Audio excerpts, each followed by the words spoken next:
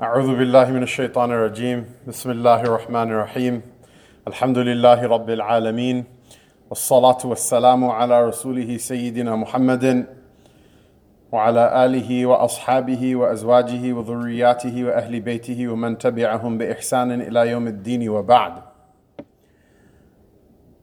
By the fadl of Allah subhanahu wa ta'ala, we have gathered to speak about a great value of our civilization. When I say our civilization, I don't just mean the Muslims in DuPage County or in America, even though we feel like we're the special snowflake of God's creation, but really we're not. Rather, what's special about us is our connection to this civilization, which doesn't just start with the immigration of people to United States or the accepting of Islam of people in the United States, or even whatever countries they came from, or even the Aslaf, the Sahaba radiallahu ta'ala anhum, or even the Prophet sallallahu alayhi wasallam, or even Sayyidina Adam alayhi salatu wasalam. The beginning of it starts with where it's going to return to, which is Allah subhanahu wa ta'ala. And knowledge itself is one of the sifat of Allah subhanahu wa ta'ala. Allah ta'ala is the one who possesses knowledge, and knowledge is one of His eternal and uncreated attributes. And in appreciating just that one point, a person should understand something about its depth, that it's beyond whatever pep talk you received from your parents or from your guidance counselor in high school. People say, learn, it will give you a bright future. What do they mean by that? You'll make money, you'll get a job. Allah Ta'ala gives, mashallah, provision to all of His creation. The donkeys they eat, the dogs they eat, the cats they eat, the insects they eat, snakes they eat. Allah Ta'ala gives to everybody. This has far less connection with knowledge than what we're talking about, and the reason that we have this gathering. The reason for this gathering is what? Is that Allah subhanahu wa ta'ala made it a commandment to the Prophet sallallahu alaihi wasallam, and then afterward to the rest of the ummah, that you will take this knowledge, you will imbibe this knowledge, and through this knowledge you will enlighten your life in this world and in the hereafter. And the dhikr of this knowledge itself, just mentioning it between one another, itself is a source of barakah. It's itself a source of blessings. And this is not pie in the sky in July. This is in fact the reason that we're here. MashaAllah, I see there's brothers here from Cleveland. MashaAllah, LeBron may come and go and LeBron may leave you. Allah Ta'ala will never leave you, inshallah. So put your hopes in the one who will be with you forever. It's sad but true. You know, there are people literally, their hearts break because of these things. We learn our lessons, some of us the easy way, some of us the hard way. Whoever learns is fortunate. Whoever doesn't learn is an unfortunate person. But this knowledge is what makes a person's dunya and their akhirah enlightened and brightened and radiant. This is, again, not pie in the sky in July. It's the reason that we're all here. There are so many things we take for granted that we have because of the barakah of this knowledge that not only Muslims enjoy, people of other faiths, whoever they are, they enjoy and they reap the blessings of these things. I mean, so many things. It's not what the bayan is about, but just to give like an example, even the GPS itself that many people used in order to come here. The trigonometry that the GPS needs to have in order to be oriented properly, in order to make calculations of distances, because not every movement is in a straight line. That in and of itself, much of it was developed by what? It was developed by Muslims who are making ijtihad into how to find the qibla properly. So they used to make maps, old maps of the world, in which like the maps, they don't look like the maps that we have over here. Rather, the placement of cities on the map have to do with like the cosine of the angle from zero toward the qibla. So it's like it's a strange map. Only a person who cares about the qibla will be able to find out what those things are. Whoever studies mathematics and science later on will know that trigonometry has to do with far more than just triangles. Literally, these are like the fundamental like plans on which the entire universe is based. Mathematics, physics, chemistry, all of these things they pervade into them. And where did we receive? What was our the doorway that we were given in order to enter into this knowledge? it was iqra. Because if a person, right, what's this, all the hufaz, mashallah, that dread like the beginning of the second juz because the ayahs are very similar to one another. If it wasn't for Allah Ta'ala saying, وَلُّ وُجُوهَكُمْ شَطْرَ الْمَسْجِدِ الْحَرَامِ, this is an entire bab of knowledge would be missing, not just from the Muslims, but from all of mankind. And the number of examples like this are what? They're innumerable. They're innumerable because knowledge doesn't have a faith. If we learn something or we figure something out, the next person will benefit from it as well in this dunya. We hope that the next person will benefit from it as well in the akhirah as well. That was the hope of the Prophet ﷺ. And some people receive tawfiq, some people don't. But when we say that civilization is bigger than just us, it starts in this world, but it doesn't end. You will see manifestations of what you learn from this knowledge on the other side. The ayat of the Quran, you'll see what they mean on the other side. You'll remember the ayat of the Quran, what do they mean when you enter your grave? And you'll say, oh, this is what this means. I never understood it during my life. And when you're resurrected, you'll say, oh, this is what it means. I didn't understand it while I was in my grave. And then you'll say, this is what this means when people are being judged. The people who are being burned in the fire will understand something about the Quran they didn't understand in this world. The people who are in their maqamat, according to their maqam in Jannah, will understand something about the Quran that they didn't understand in this world. This is part of our aqidah, and I don't want to, again, move too far off of the topic that's given to me. The topic that was given to me, and I didn't choose it, I actually tried to avoid it, is Imam Google versus the Mufti. So, spoiler alert, Google is not really an Imam. Google is not really an Imam. And what is a Mufti? The Mufti is a mukhbir. He's a person who informs you. Fatwa is what? It's an answer to a question. And in the vocabulary of the sacred law of Islam, the Mufti is the person who informs you when you have a question of what is the hukm of Allah Ta'ala, what is the commandment of Allah Ta'ala in a particular situation. The Mufti is the one who answers on behalf of Allah Subhanahu wa Ta'ala, which is a very daunting responsibility. This is why if a Mufti knows what he's doing, he will oftentimes quote somebody else. He'll say, so-and-so says this, so-and-so says this, so that the responsibility falls on that person's shoulders. And then at the end of their fatwa, they'll write what? Wallahu a'lam. Allah Ta'ala knows best. So, which is one of the basic understandings with regards to knowledge of the Ahl Sunnah wal Jama'ah, is that we vouchsafe that the knowledge comes from Allah and it resides with Allah Subhanahu wa Ta'ala. And we know nothing of it except for what He gives us. And so if you want to see the truth, where does it start from, where does it end? It ends with Allah Subhanahu wa Ta'ala. You'll never go wrong with that. But the Mufti still at the same time carries a responsibility. It's like a person wants to open a business and they want to know, is the business legal or not? What do? If they're smart, they'll hire a lawyer, and the lawyer will tell them, say, I want to open, and don't do this, but I want to open a smoke shop and sell vapes or whatever. Does Villa Park allow that or not? Does Wheaton allow that or not? Are there any special taxes that are associated with, etc.? Why? Because you don't want to run afoul of the system. If your shop is running, the cops come in, seize all of your stuff, shut your business down. This is bad news. You may not recover from that. So you want to do things the right way the first time. This is another thing that's, again, not neatly within the topic that I've been given, but doing things the right way the first time is really a wonderful thing that shouldn't be underestimated. It's also part of our tradition. So what happens that you go and ask the lawyer what does the city code say, so that you don't get shut down, you don't run afoul of the system. This is what a mufti is in the most primary sense of the meaning of the word. Mufti is not something that you do by spending a number of extra years in madrasa. Mufti is not something that the Desi people tack on their names, whereas Arabs like to call themselves sheikh, and then the Desi say mufti. That's not what it is, right? And ifta is what? It's a branch of ijtihad. It's a branch of legal reasoning, that understanding the Sharia from its bottom to its top, from the most granular of its details to the most universal of its principles. That's what a mufti is. And if a person is a properly trained mufti, that person is a mujtahid, although because one of the values of our civilization is tawadu', it's humility. Man tawada'a lillahi rafa'ahu Allah. The one who is humble for the sake of Allah subhanahu wa ta'ala, Allah ta'ala will raise them. Why? Because the spiritual reality, that is also something that we live.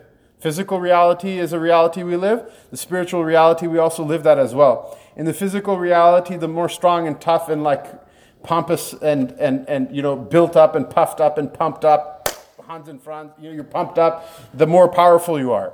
The spiritual reality is what? The spiritual reality is that, if you punch your fist in the wind, you're not going to injure the wind at all. The more humble a person is, the more completely like invincible they are.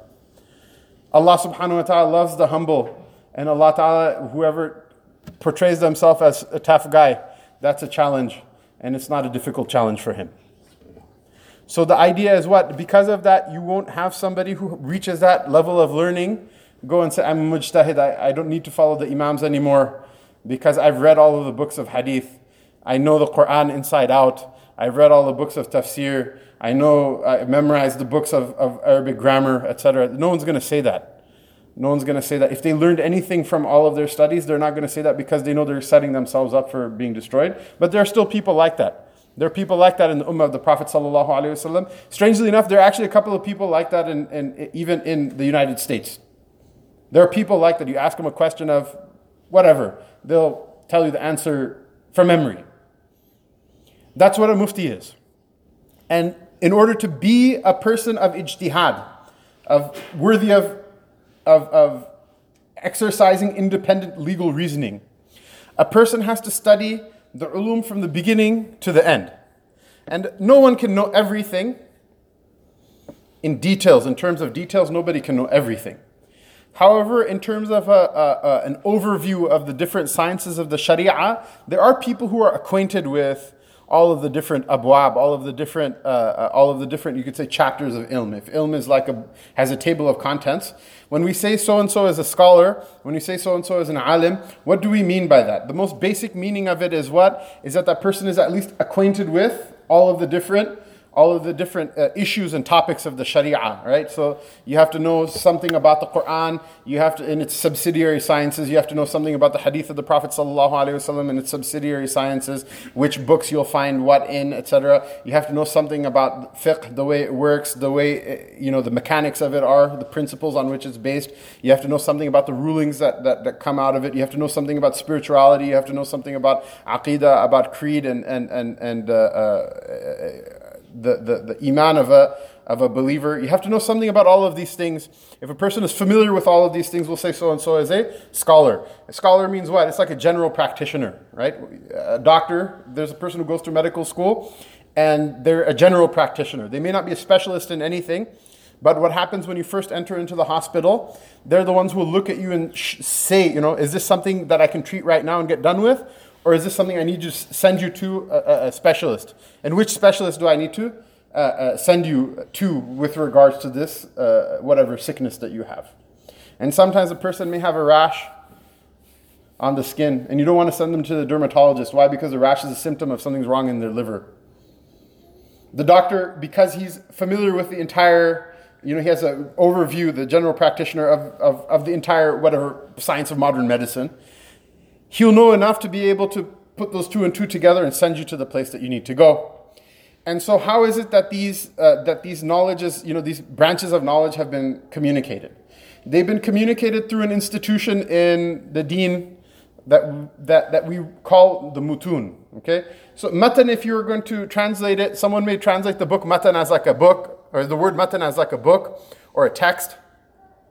But there are certain attributes of it that make it different than a regular text or different than a regular book.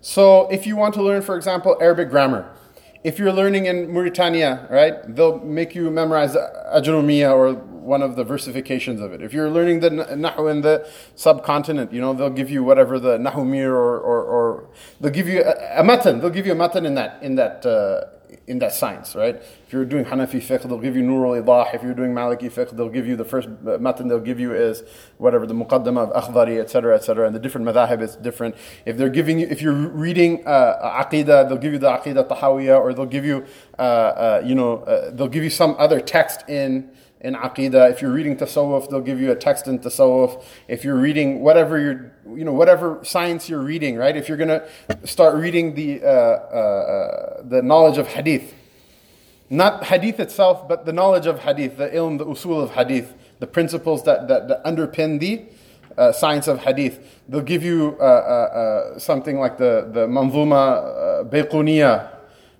which is what? Which is, it serves for that science as a roadmap. So for example, when you have a map of the world, if I were to put up a map of the world onto the screen, you'll see the shapes of the continents, okay? Are you going to be able to tell where, main stop in Lombard is going to be? I want a burger. I want to go to main stop. Let's go look at the map. No. The granularity, the resolution, the amount of detail, it's not there. What is that matan? It's an authoritative overview of that science. What does this teach you? This teaches you that the matan itself, and then the mutun, they have different levels, right? Every science, you start with a matan, and then you go through a similar progression in those mutun in every single science. So the idea is the first matan you read is your introduction to the science. The second matan you'll read will have more details, right? So the issues that are discussed in that branch of knowledge, there'll be more details about what those issues are.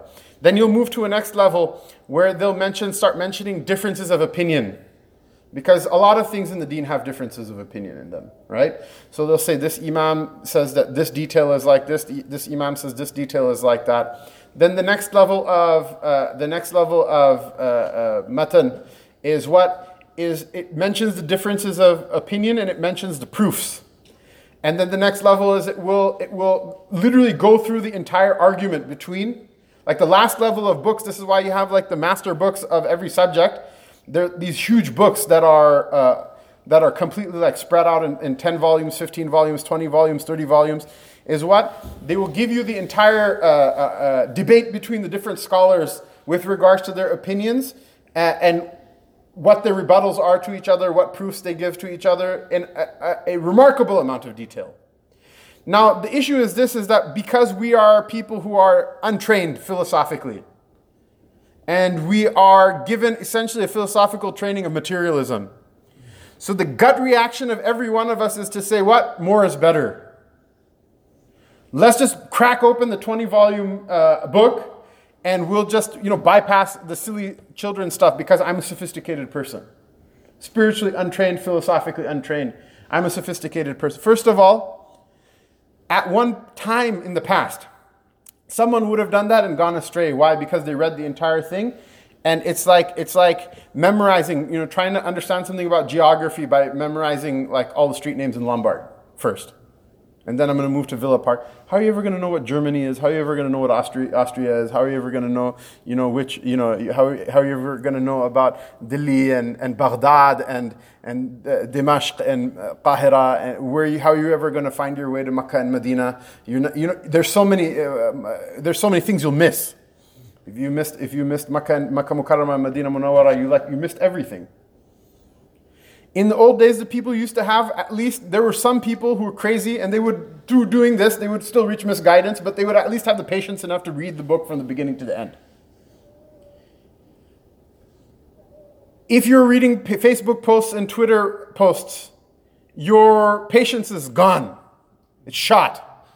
Dr. Sabi will tell you about how that's actually like a physiological reality. I remember Twitter upgraded like recently from 140 characters to 280.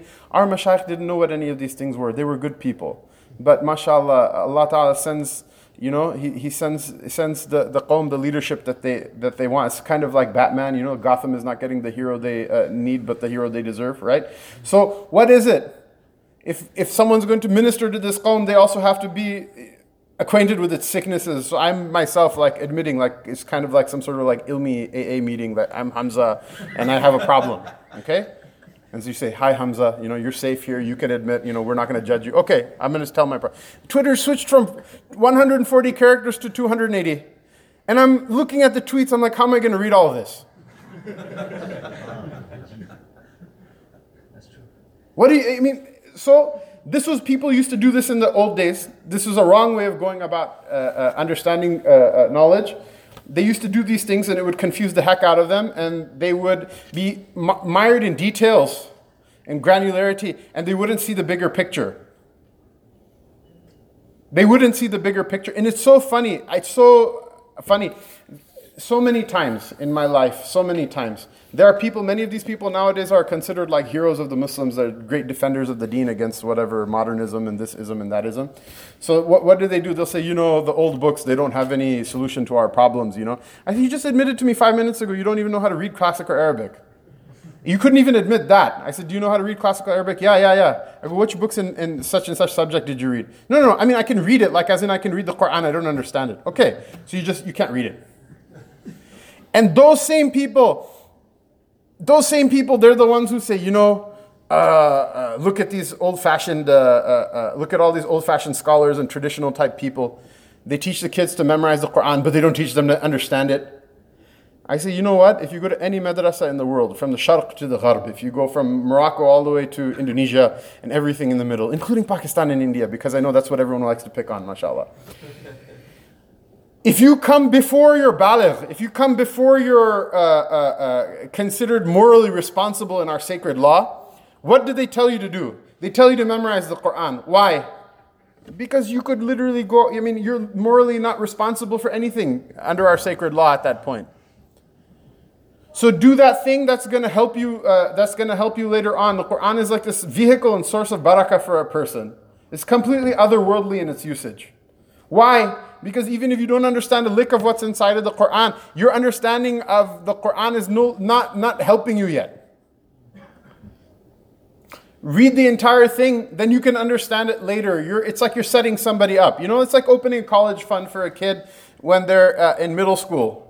And you're like, well, this kid doesn't have to go to college yet. Why are you wasting money on his college fund? Buy him more pencils for middle school. No, I mean, you're going to tell a child about like this complex realities of, wahi, when they're that's the time they play PlayStation and baseball and things like that. What are you going to do anyway? So tell them, memorize it. Your memory is spry, it's sharp, and the Quran will be with you, a benefit in its spiritual realities, and you're not even in a position to understand what's there anyway.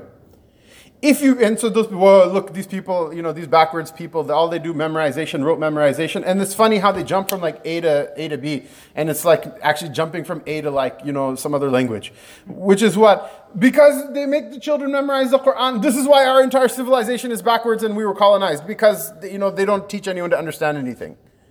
Okay, go to any of those madaris after you're baligh. I went to madrasa, I went to the mashayikh. Did any one of them tell me to memorize the Quran? Absolutely not. I even asked, they're like, no, you're an adult, you're legally responsible. You need to learn what your responsibilities are in the deen. Once you learn your fard ayn, then afterward you can go and memorize on your own time. This is the time in your life you need to understand. And so what happens? These same people, they say like, modern times have different, needs. And the reason I didn't read any of the classical books is because the issues we have to deal with nowadays, they're not in the old books. So you just admitted to me 5 minutes ago you don't know how to even read. If you knew how to read, then I would ask you, did you read any of the books? And the answer would be no. So how can you tell me what's there, what's not there? This is not an Islamic thing. This is just like you having a brain thing. You understand what I'm saying? So I'm telling you, this institution of mutun is what? It is how to take a person who has zero knowledge. And by the way, not all the ulama are like genius people. Many of them are just regular people like you and me. Regular level of like memory. Not everyone is like, oh, look, for photographic memory, I can wrote verbatim like what I read 40 years ago. Most of them are regular people like you and me. Most of them are they're even subpar intelligence, many of them are. Why? What's the hikmah in that? If you're going to be the imam in your village, if you send some Imam Ghazali level guy to that village, he is going to drive everyone insane. He is going to drive them away from the deen. They will literally leave Islam because of that person. Because he doesn't understand them and they don't understand him. What's the point of that? The system of mutun was developed what? so that you can universally disperse this knowledge. Anyone who comes to the door, no matter how smart they are, no matter how less smart they are. Because if I say stupid, my mother will probably hear the live stream and smack me when she sees me. Right? No matter how smart or less smart they are, what is it? Everybody will benefit from it. Because you'll see, okay, this is the world, 5 continents, 1, 2, 3, 4, 5. That's your first method, and you understood it now. Then later on, years later, when you go through like this hyper complicated arguments that people don't have the tools to understand. I mean, you can read the book, but you don't understand how the pieces of the puzzle fit together because you don't see the bigger picture. Now you have a context in which you can see the bigger picture.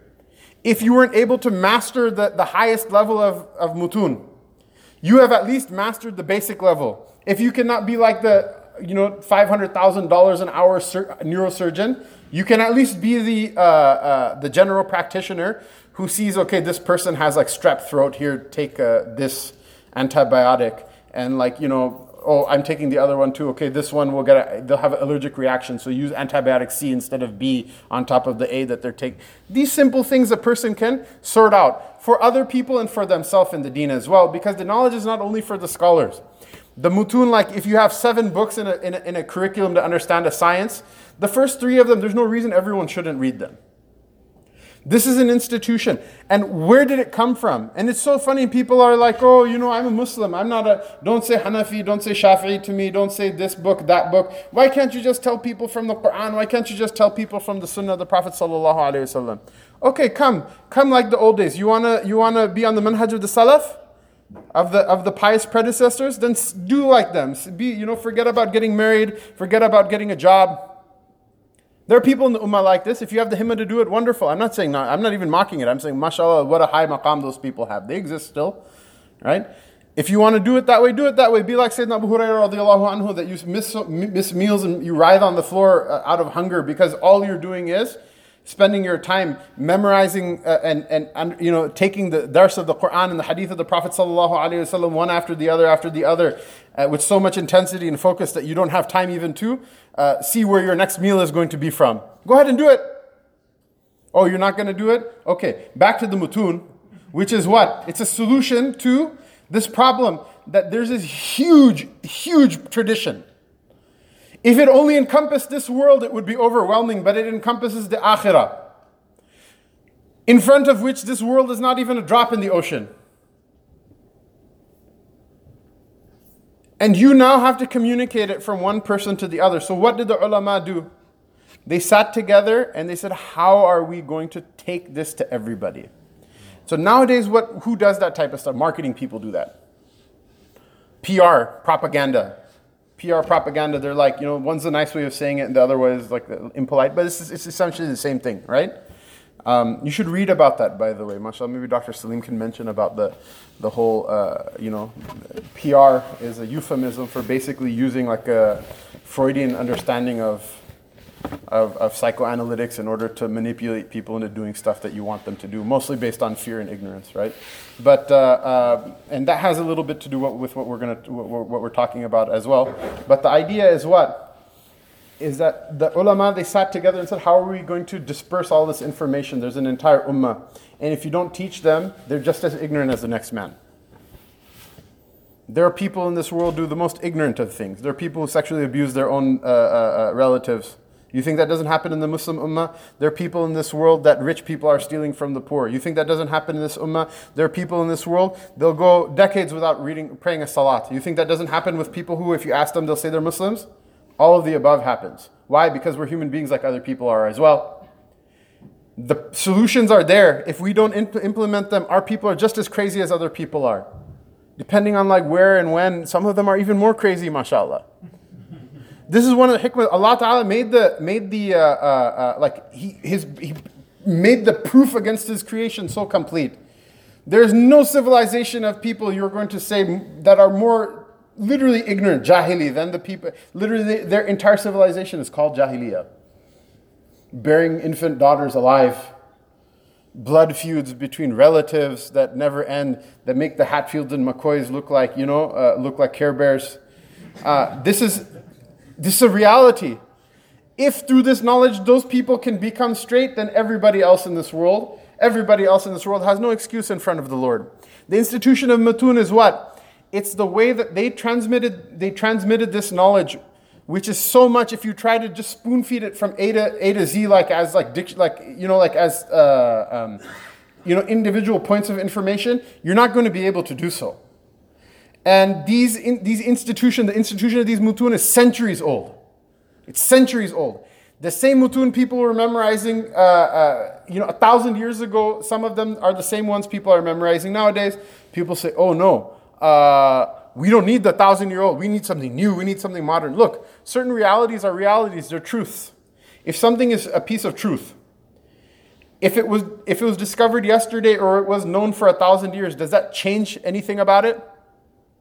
No. This is the baggage of modernism that we have, which is that we somehow assume newer things are better. Nuclear weapons is newer. Is that better?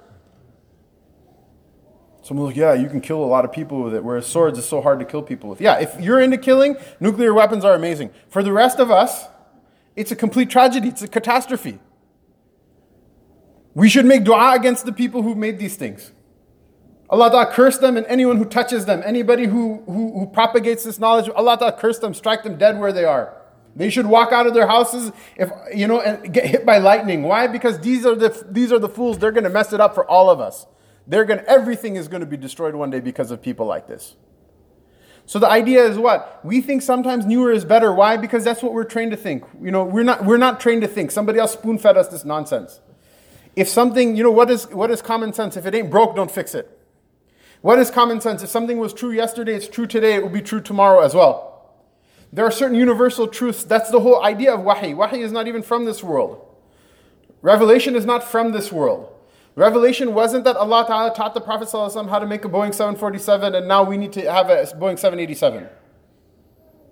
If that's what it was, then we need something newer. That's not what it is at all. The mutun are institutions. They're tried and tested. They worked for centuries. They didn't stop anybody from getting on an airplane. They didn't stop anyone from using a microwave or automobile. They didn't stop anyone from using any technological advancements when it comes to material things. The idea of knowledge is what? Knowledge is not just material things. Otherwise, the point of knowledge would have been to get a job. That's not why we're here. This is not paid for by a job fair or by your high school, middle school guidance counselor.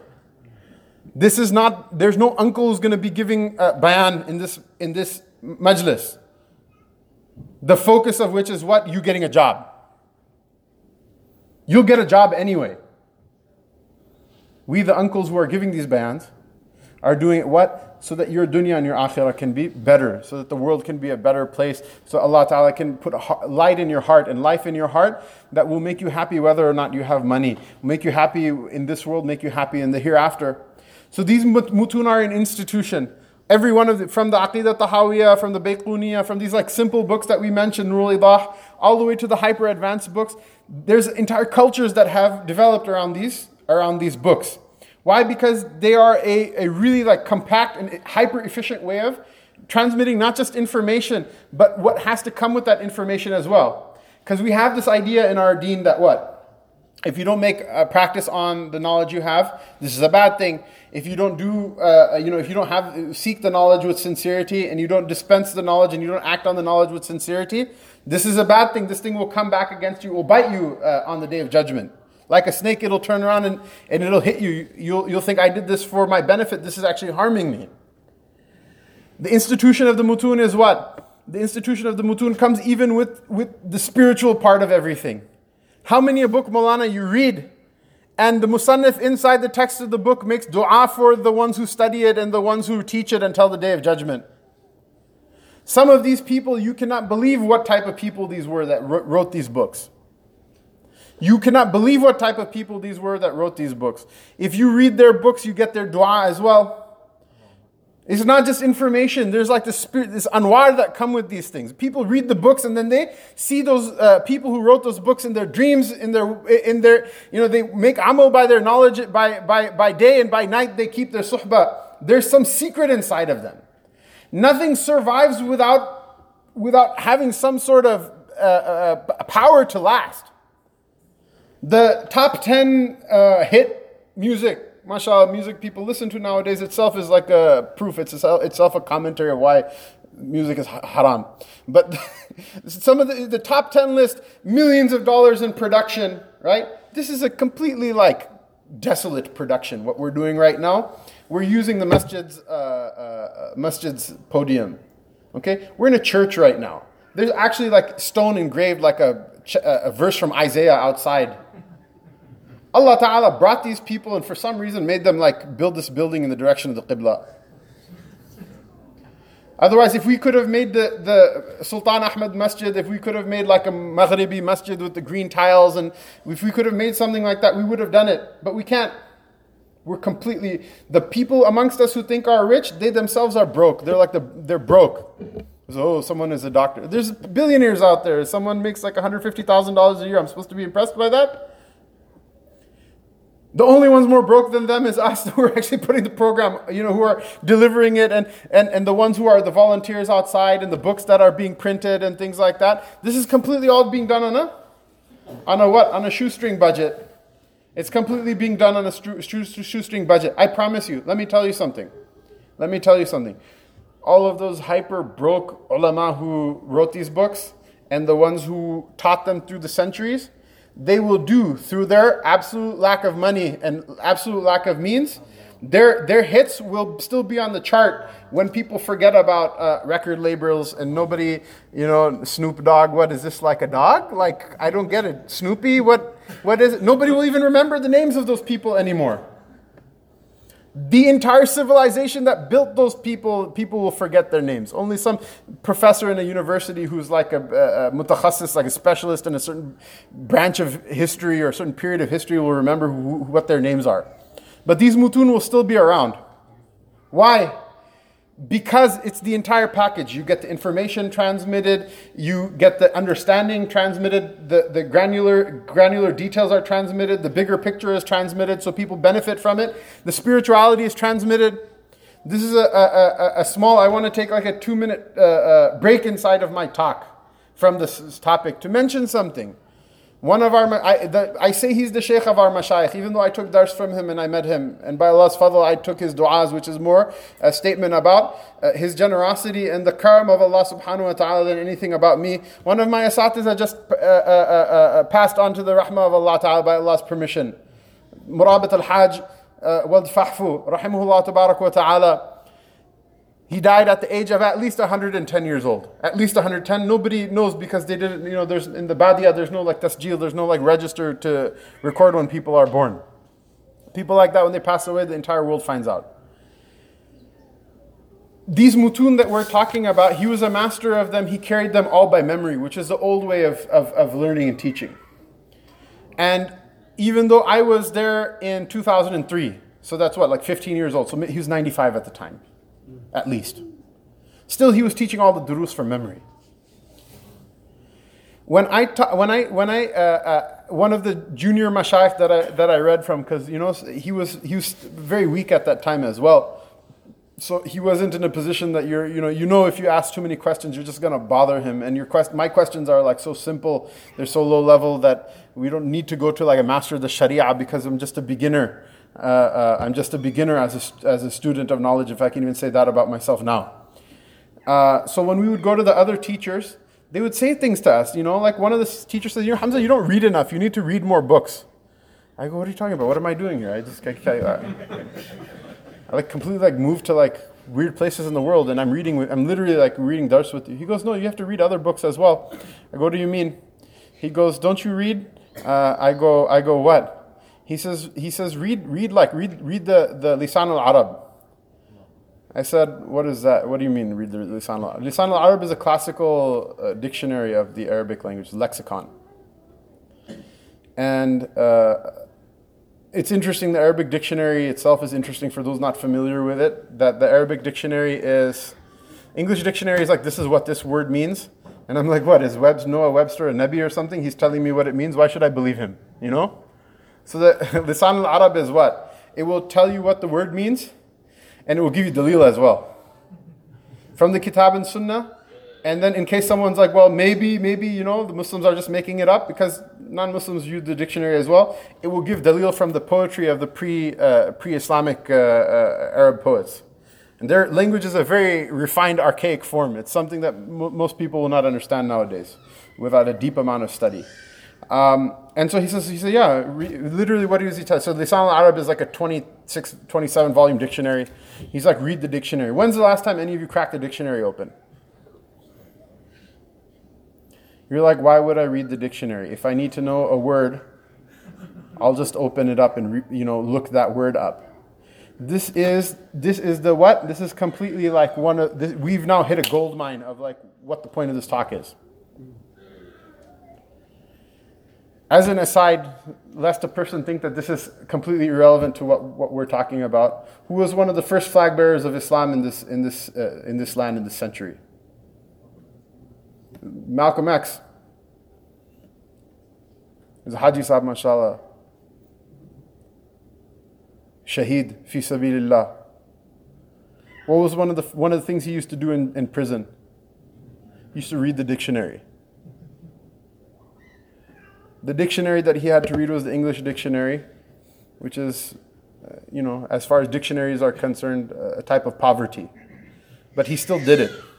And that's how he got a command over the language, a mastery over the language, so that when someone is speaking to him, no one can pull one over on him. And when he's speaking to another person, right, the words are like a vehicle, and the content is like the passenger, that every passenger gets to where it needs to go. And his speech had effect on people. So that's something people watch like Malcolm X, or they read the Allah Ta'ala yarhamuhu, Allah Ta'ala yataqabbal minhu shahadatahu. That people watch the movie or they read the book and they think this is something what, like, unique, right? Let me tell you something. Allah Ta'ala prepared him as an ambassador of this civilization. The ambassador isn't the president. The ambassador isn't part of the government. He's just someone who communicates what the will of the people in power in that state are. So my teacher said, why don't you read the Lisan al-Arab? I said, you're going to make mutala, you're going to read the dictionary, right? English, by the way, only has like a dictionary maybe 350 years ago. It's the first dictionary is published. Arabic is the first language that has a dictionary. The whole science of Arabic lexicography actually starts with the Sahaba radiallahu anhum, Sayyidina Abdullah bin Abbas radiallahu anhu. Right?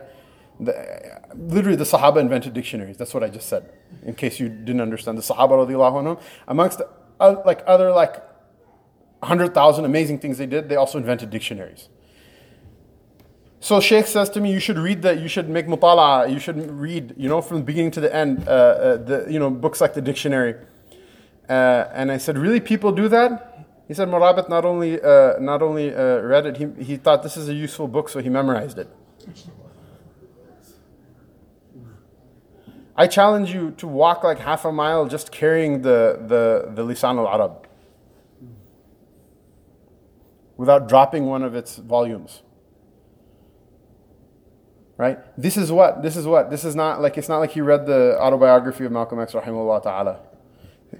You understand what I'm saying? This is khalafan an salaf, generations of people, that this is the level of intensity of their love of knowledge and the level of intensity of what they carried around with them inside of their hearts. And then the people who respond to them are like, LOL, I disagree. So what is it? What is the vein we've struck? People are really excited about computers and the internet. Why? Because you can look for what you want right away. I myself, what is it? I mean, we read all of these books. I didn't memorize my books. Allah forgive me. That's why I say I have haya in front of Allah Ta'ala to even say that I'm a student of knowledge. Because once Yawm al-Qiyamah we see the actual students of knowledge. There are people who literally died while they were studying. They memorized every book that they read. Nobody ever asked them to give bayan. Nobody ever fed them dinner and gave them halwa, Maulana Saab. Nobody ever put their name on a poster. Some of them died while they were studying. Some of them lived their entire life and they didn't receive any dunya for what they did for the sake of Allah Ta'ala. And they died in obscurity for a very good reason, which is what? There were so many other people who did it even better than them. Nobody even came and asked them. Imagine what type of civilization that is. If your weakest man is a student of knowledge that has like memorizes books and things like that, but there's so many people that are more than that. This is your weakest man. What do they do? What does the colonizer, because everyone wants to return everything to politics. Okay, let's be political because we're in a materialistic age anyway. Everyone obsesses about government and power and money anyway, right? If your weakest man is like a student of knowledge who's so sincere and he will spend his life struggling, and even though he knows it's an uphill battle, he'll never make it. Are you going to bribe that person? Is that person going to spy for you? Is that person going to sell other people out? Is that person going to be a mole? Is that person going to be a snitch? What is that person? How are they going to steal from you? Are they going to take ill advantage of your family members? What are they going to do to you? There's a time that's how it used to be, actually. There are still places that's still how it is. In fact, many Muslim nations, this is one of the reasons why they're failed states. They don't even have functional governments, and still life goes on, because in general the khair is more than the shar. But the idea is what? The idea is that technology that allows you to like look something up, right? So we didn't memorize. The point I strayed a little bit from what I was trying to say, but I shouldn't say we. I didn't memorize. There's very few things that I memorized from my books. I barely should be allowed to even lead the prayer, because even the Quran I haven't memorized like I should have. I haven't memorized the whole thing. The few ajza that I memorized, I haven't memorized like I should have. But the idea is I like it. Maktaba Shamila and things like that. You can look up literally the text of what you remember having read somewhere in the past, and you can get that text right then and there. That's a benefit. Nobody is going to deny it. But what happens nowadays? Person X gets into a tiff on Twitter with person Y. I think this thing should be haram. I think this thing should be permissible. What do? They start looking up, what are the books of this science? What is a chapter of this science? Someone even learned a little bit of Arabic, so they don't need to look for translations. But what will they do? They'll blast off, fire away at each other, proofs for why they're right and the other person is wrong. What is it? It's completely like a targeted acquisition of knowledge. It's a targeted acquisition of not knowledge, of information. Knowledge is a part of information. Information is a part of knowledge. Information isn't all of knowledge. So what happens is that information is out of context. Like, I'll give you an example. Okay, there was a forum of students of knowledge, and one student of knowledge was saying that and you can look up, I'm not telling you position on the issue, it's just an example, right? The Nisf Sha'ban, right? That it's recommended to fast on the 15th of Sha'ban. And so someone says, yes, this is something that comes from our aslaf, from our forefathers. And the other one says, no, Malik considered it a bid'ah. I go, well, the Maliki scholars in their books, they write that it's recommended to fast on that day, even if Malik didn't. And so he says, well, the Maliki scholars only said that because what? Because the bright days, right? The 14th, 15th, the 15th, 16th, the 13th, 14th, and 15th are a sunnah to fast every day anyway, right?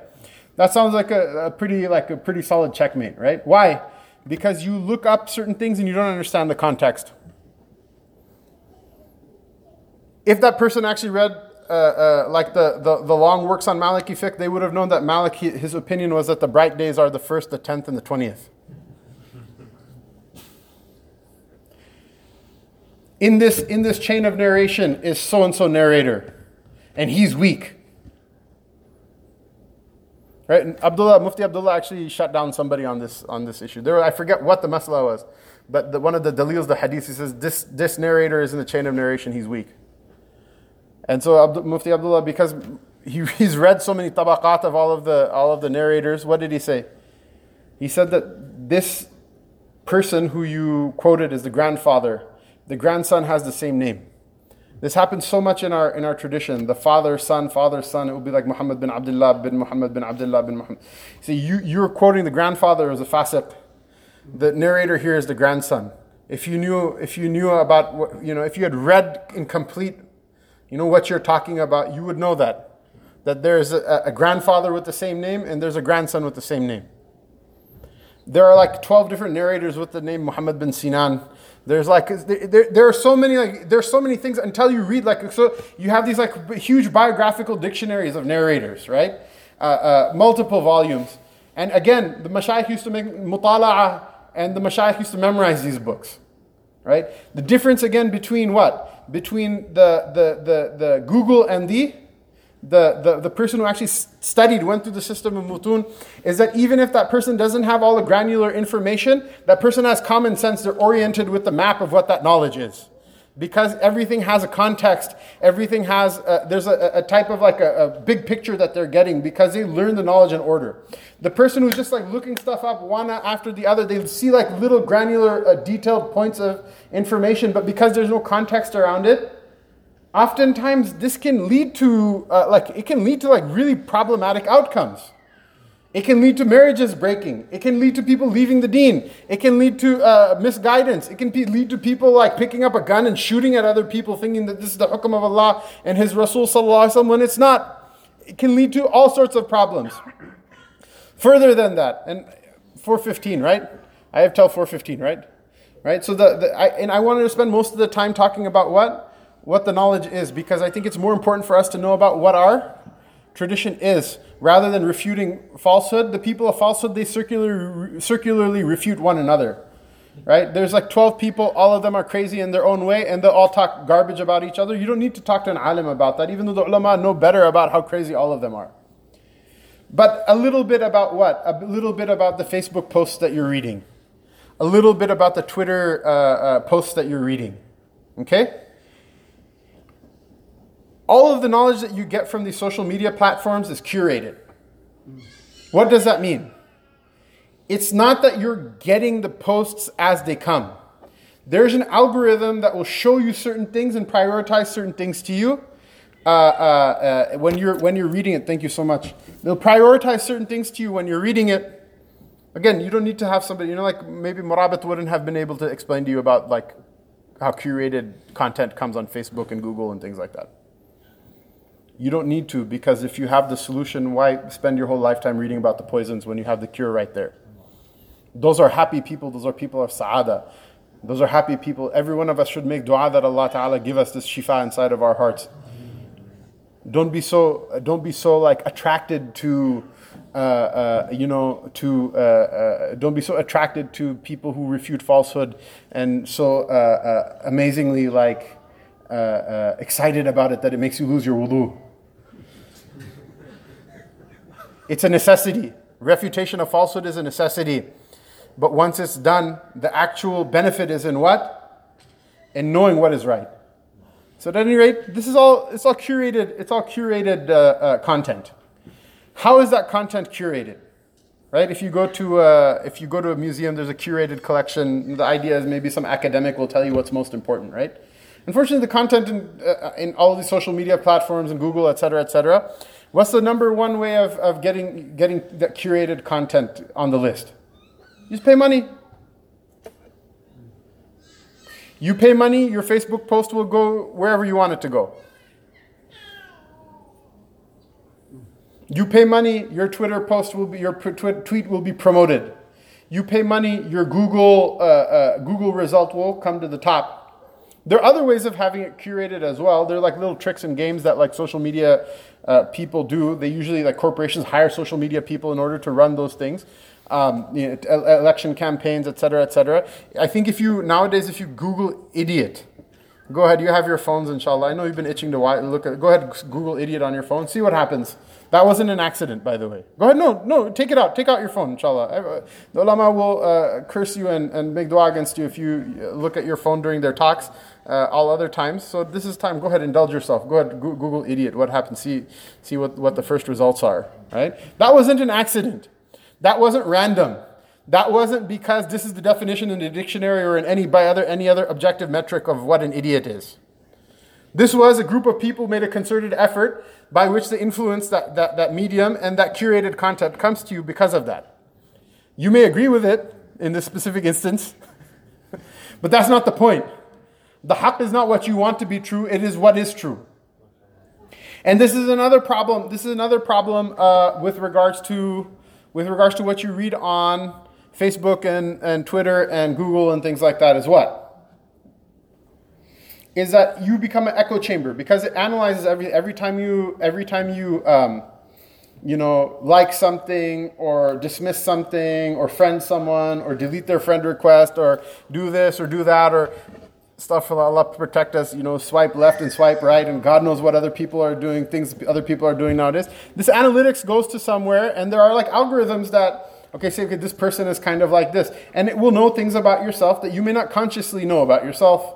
Right? So every time elephants are mentioned, you always like whatever, you never like it, and you always like this and that. So maybe like that thing will figure out that like when you were a kid, you had you were scared of elephants at the zoo or whatever random thing. You may not even remember that about yourself, but it will figure it out. It will figure out this person has some issue with elephants because all the posts of whatever random thing it is, right? It figures out all of those things. Now it's problematic to let somebody into your most intimate thoughts in the first place.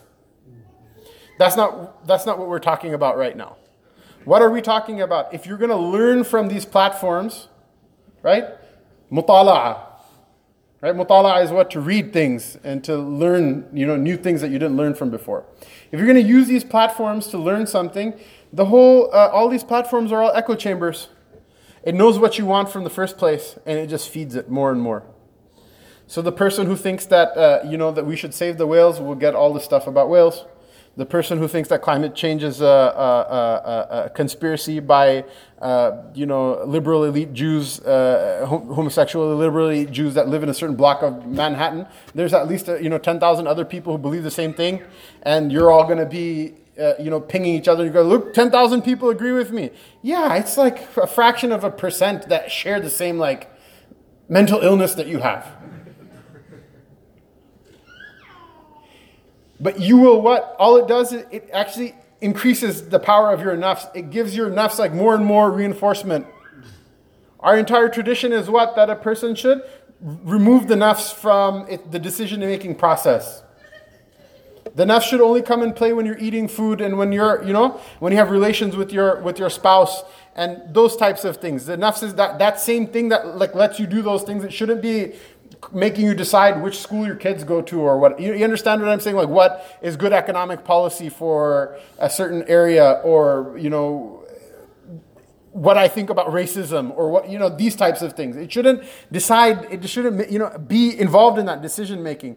But what is it? This is a very technologically sophisticated way into what? Into making you an animal again. And someone was like, well, Sheikh, why would someone do that? Because there are a lot of people who make money. It's easier to make money off of somebody when you make them behave like an animal. Why? What's the proof of that? How much did you guys pay to come to this majlis? Still very few people come. I promise you, if somehow I could satiate a person's stomach or their other carnal appetites, the masjid will be packed. And people will pay money, and they'll fight with each other. They'll cuss each other out on the street corner when it's full and there's no spaces left in order to get inside.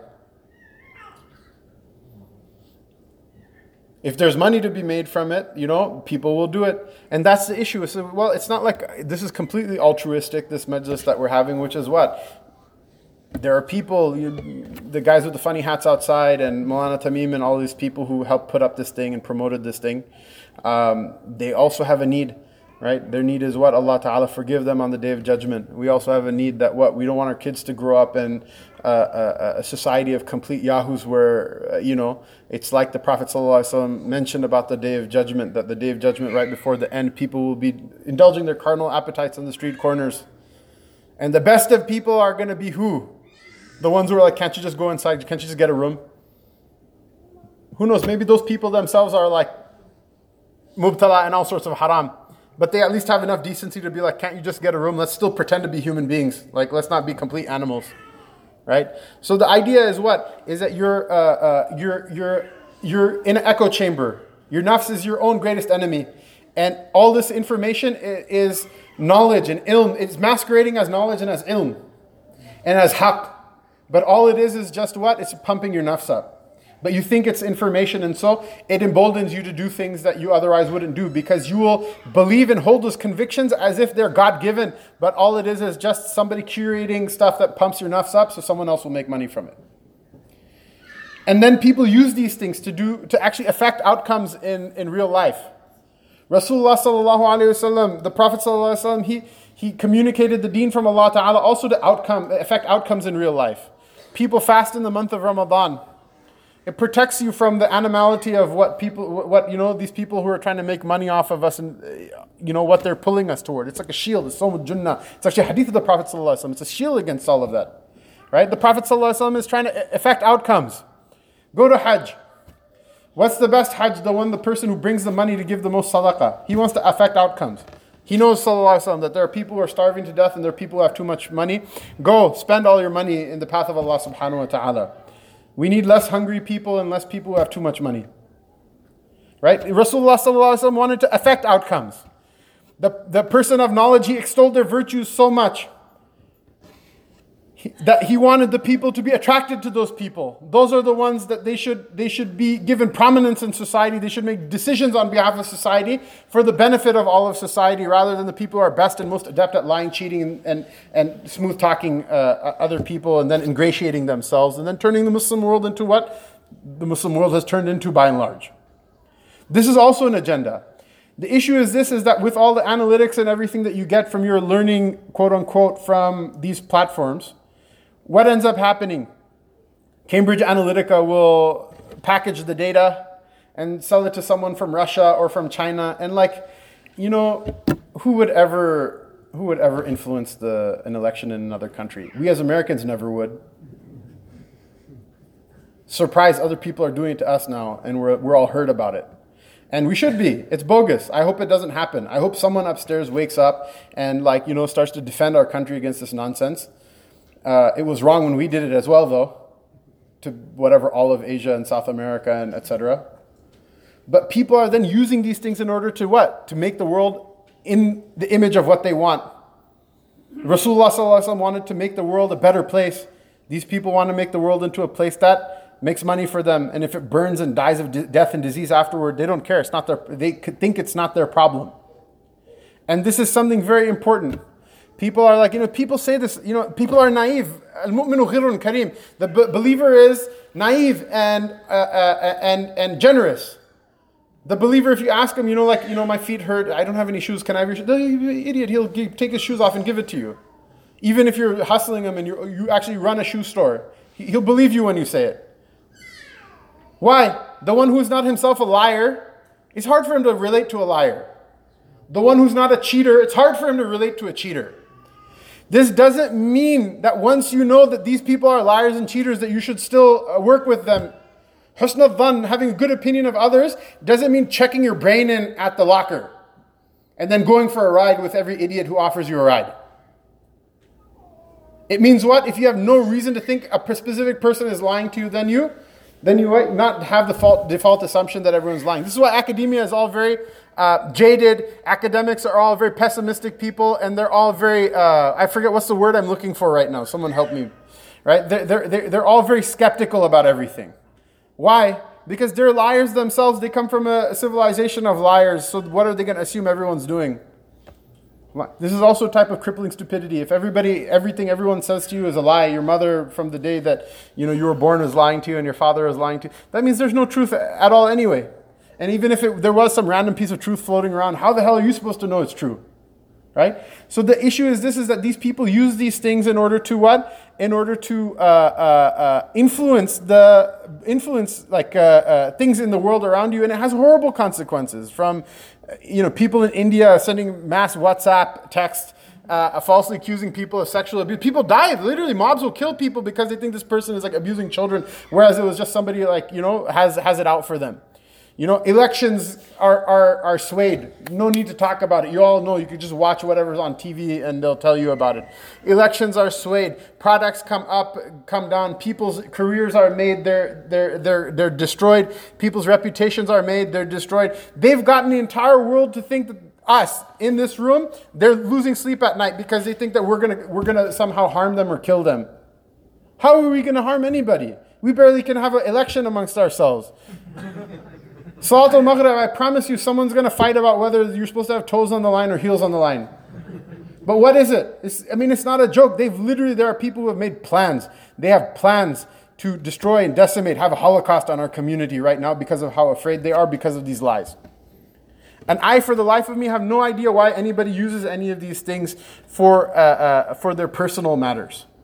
So, Sheikh, you're on Facebook, you're on Twitter. If it wasn't for the fact that I know, right? I just started using Facebook, by the way, like a month and a half ago.